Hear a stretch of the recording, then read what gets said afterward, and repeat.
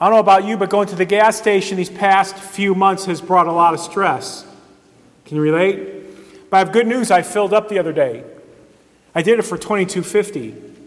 I thought I made a really good deal. I'm full. That is my lawnmower. Okay, one more.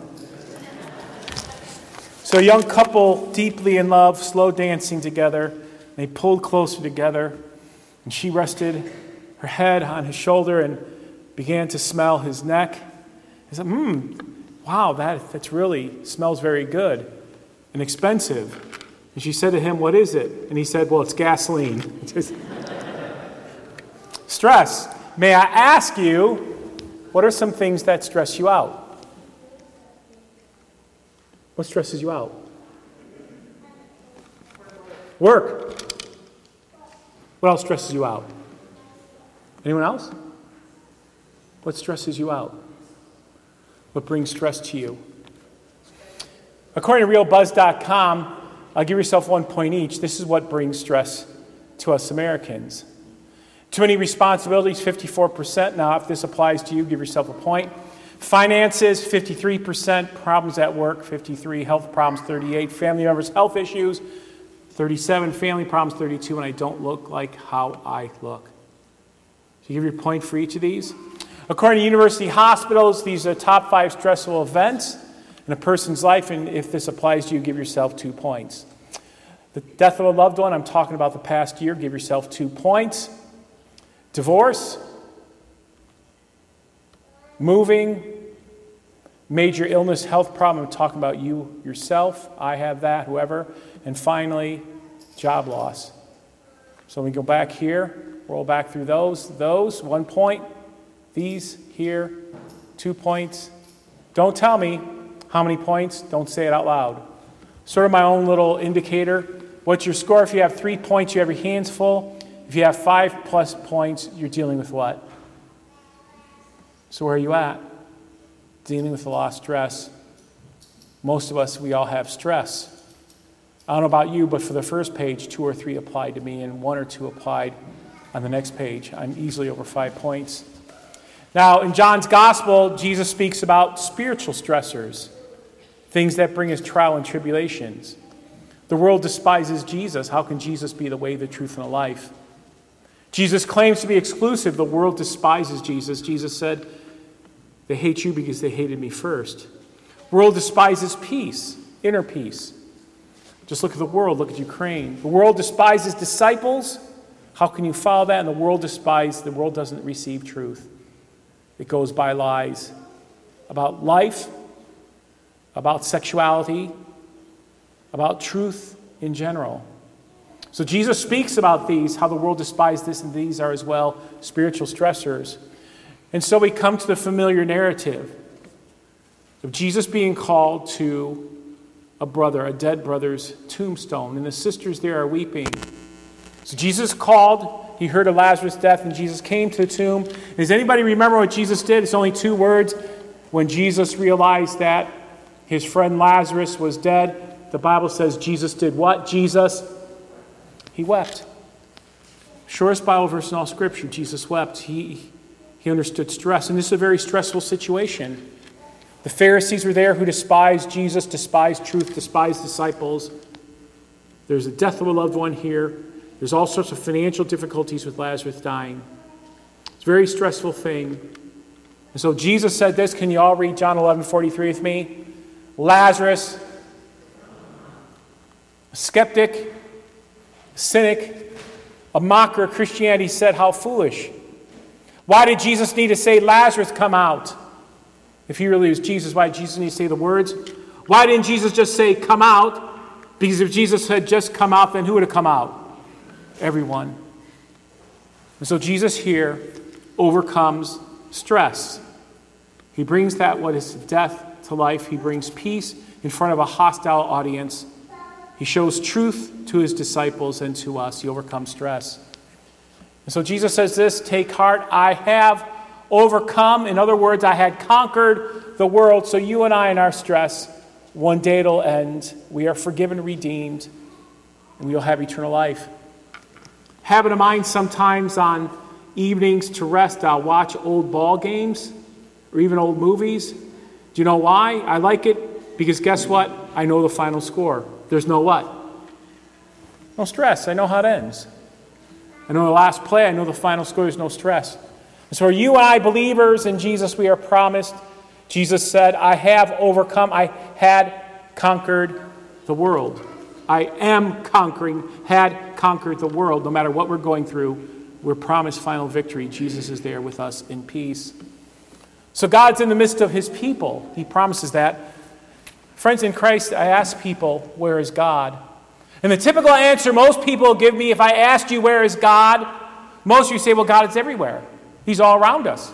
He's here now. He's all around us. God's everywhere. Well, that's true. God's omnipresent. But there's one better. God is where he promises to be. God is in his word.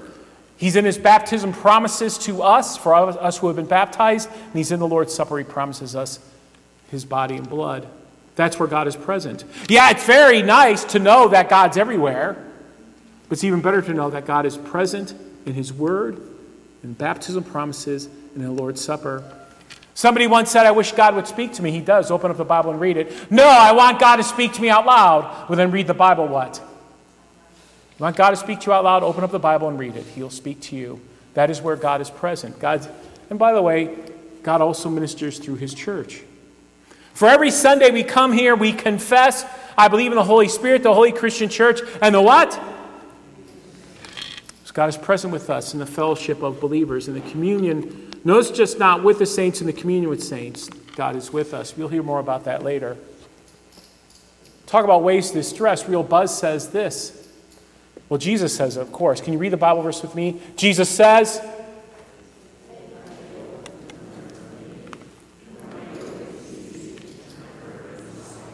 and today we pray for a young man who's going to an impoverished country. And 2 other of our members are going to other mission places later this summer. In my previous church, we adopted a village in Uganda. And friends in Christ, there are villages and there are children who spend all day with yokes, carrying 5-gallon buckets of water. They make 6-7 trips a day, 2-3 miles to a watering hole or a river and come back to their village or come back to their family. But your family has no water. Nothing to bathe, nothing to cook, nothing to drink, nothing to wash. And they carry yokes all day walking back and forth until someone comes along and maybe builds their village a well. That yoke is heavy. Or think about oxen and the yoke they pull. So Jesus says, take my what? Yoke. It's light and easy. Anyone know what we call this? This is a what? It's a stole. Pastor wears it for 2 reasons. First of all, it's symbolic. In Roman society, senators, when they gathered, the person who talks would grab the stole and put it on. It meant that they could speak in Roman assemblies, in government official assemblies. So God speaks to us. The reason I wear this stole also is it's light. It reminds us of who? Jesus says, take my what? Yoke.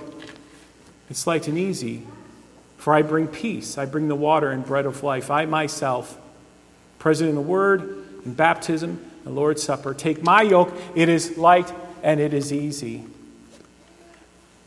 And so Jesus, let me come back to this one. Jesus brings us his blessing of Jesus himself, peace, the fellowship of disciples, and truth itself. I want to talk about biblical distressors. So if you want to stress out, this is what the Bible says. The Bible says, first of all, learn how to manage life. Talk to someone.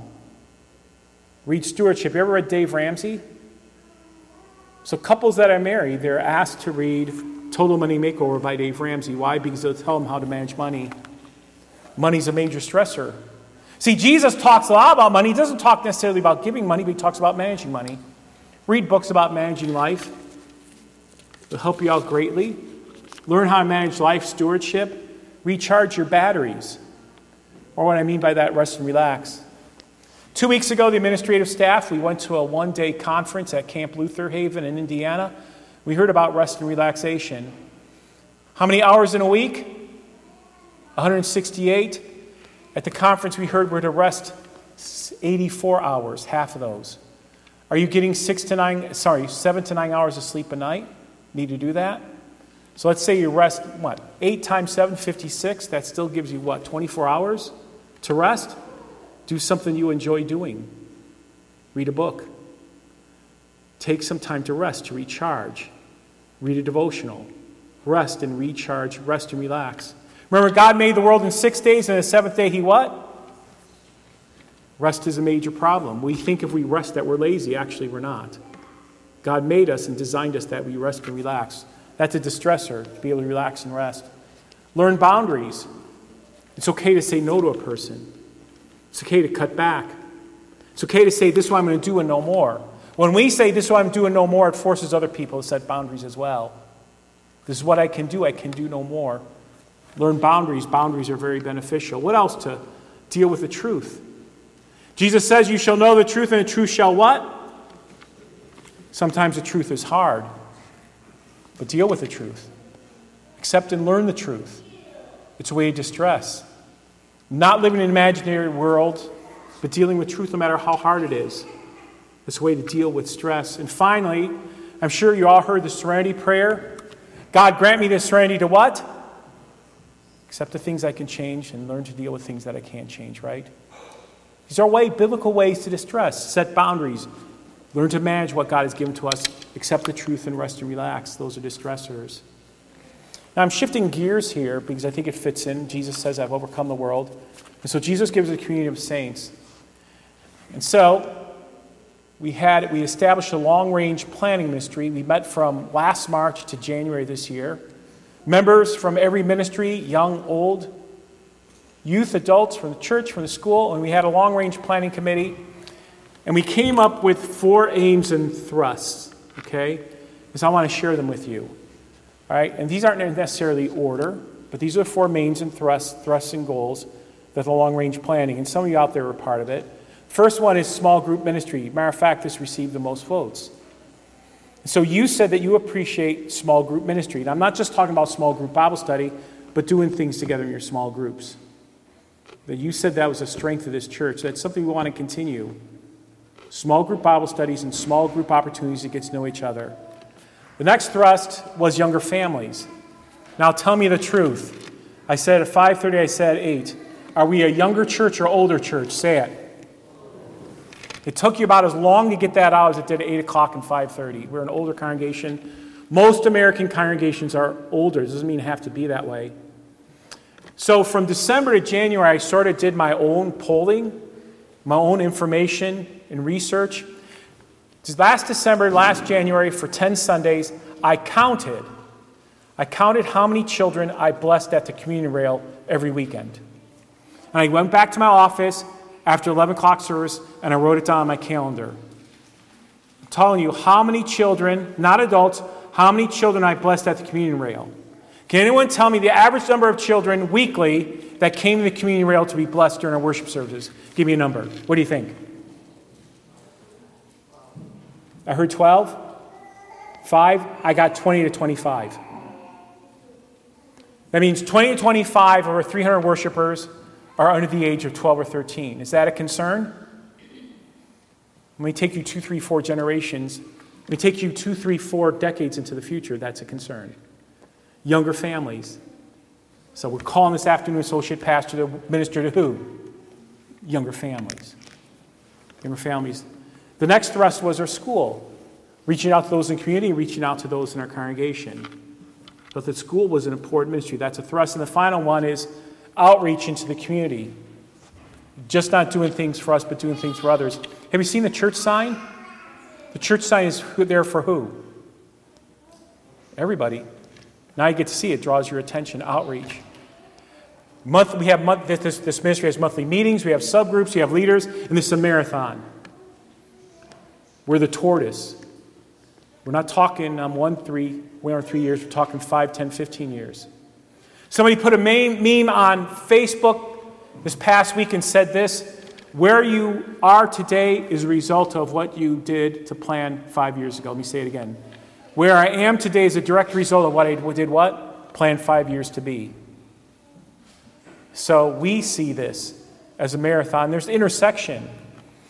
The more younger families into our school. The more the school brings younger families into the church. There's an intersection here. The more you outreach in the community, the more younger families see that we care, more children in school, the more small group ministry grows. Maybe young families come in, we expose them to our school. Everything here is an intersection. It all works to and for each other. They feed each other. Small group, younger family, school ministry, outreach into the community. They all what? Feed together. I heard this about 15 years ago, and I'll say it to you. It's sort of harsh. It's truthful, maybe not so harsh. If St. John Lutheran Church would close, would the community miss us? If St. John Lutheran Church would close, would our community miss us? And hopefully the answer is yes, and hopefully what we do would be a big yes. They know that we're not here because of what we did. Okay? These four, small groups, younger family, school, outreach, they all fit and mesh together. They are all needed, intersection there. So I'd like to share with you some pictures of this past weekend, just 7 days ago. You can see small groups, you can see younger families, you can see school, and you can see outreach. So the first picture is a school chapel. I think kindergartners did that. Then you can see last week was Servant Day. We had about 40 to 50 people there as part of 419 ministry. You see the Servant Day there. Various people went to 6 different places. And then last week also the school sang at Saturday and they had a picnic. Younger families, small group, our school, and outreach into the community. Jesus says, "Take heart, I have overcome the world." And through our church we proclaim that. Through our church, we proclaim Jesus overcome the world. We bring people into the light and life of Jesus. Can you read this verse with me? "I have told you these things, so that in me you may have peace. In this world you will have trouble, but take heart, I have overcome the world." And in peace, closing thought. Sorry. Read it with me. "For in Christ we are more than conquerors through him who loved us. For I am convinced that neither life nor death, nor angels nor demons, neither the present nor the future, nor any powers, neither height nor depth, nor anything else in all creation can keep us from the love of God that is in Christ Jesus." And all God's people say, Amen.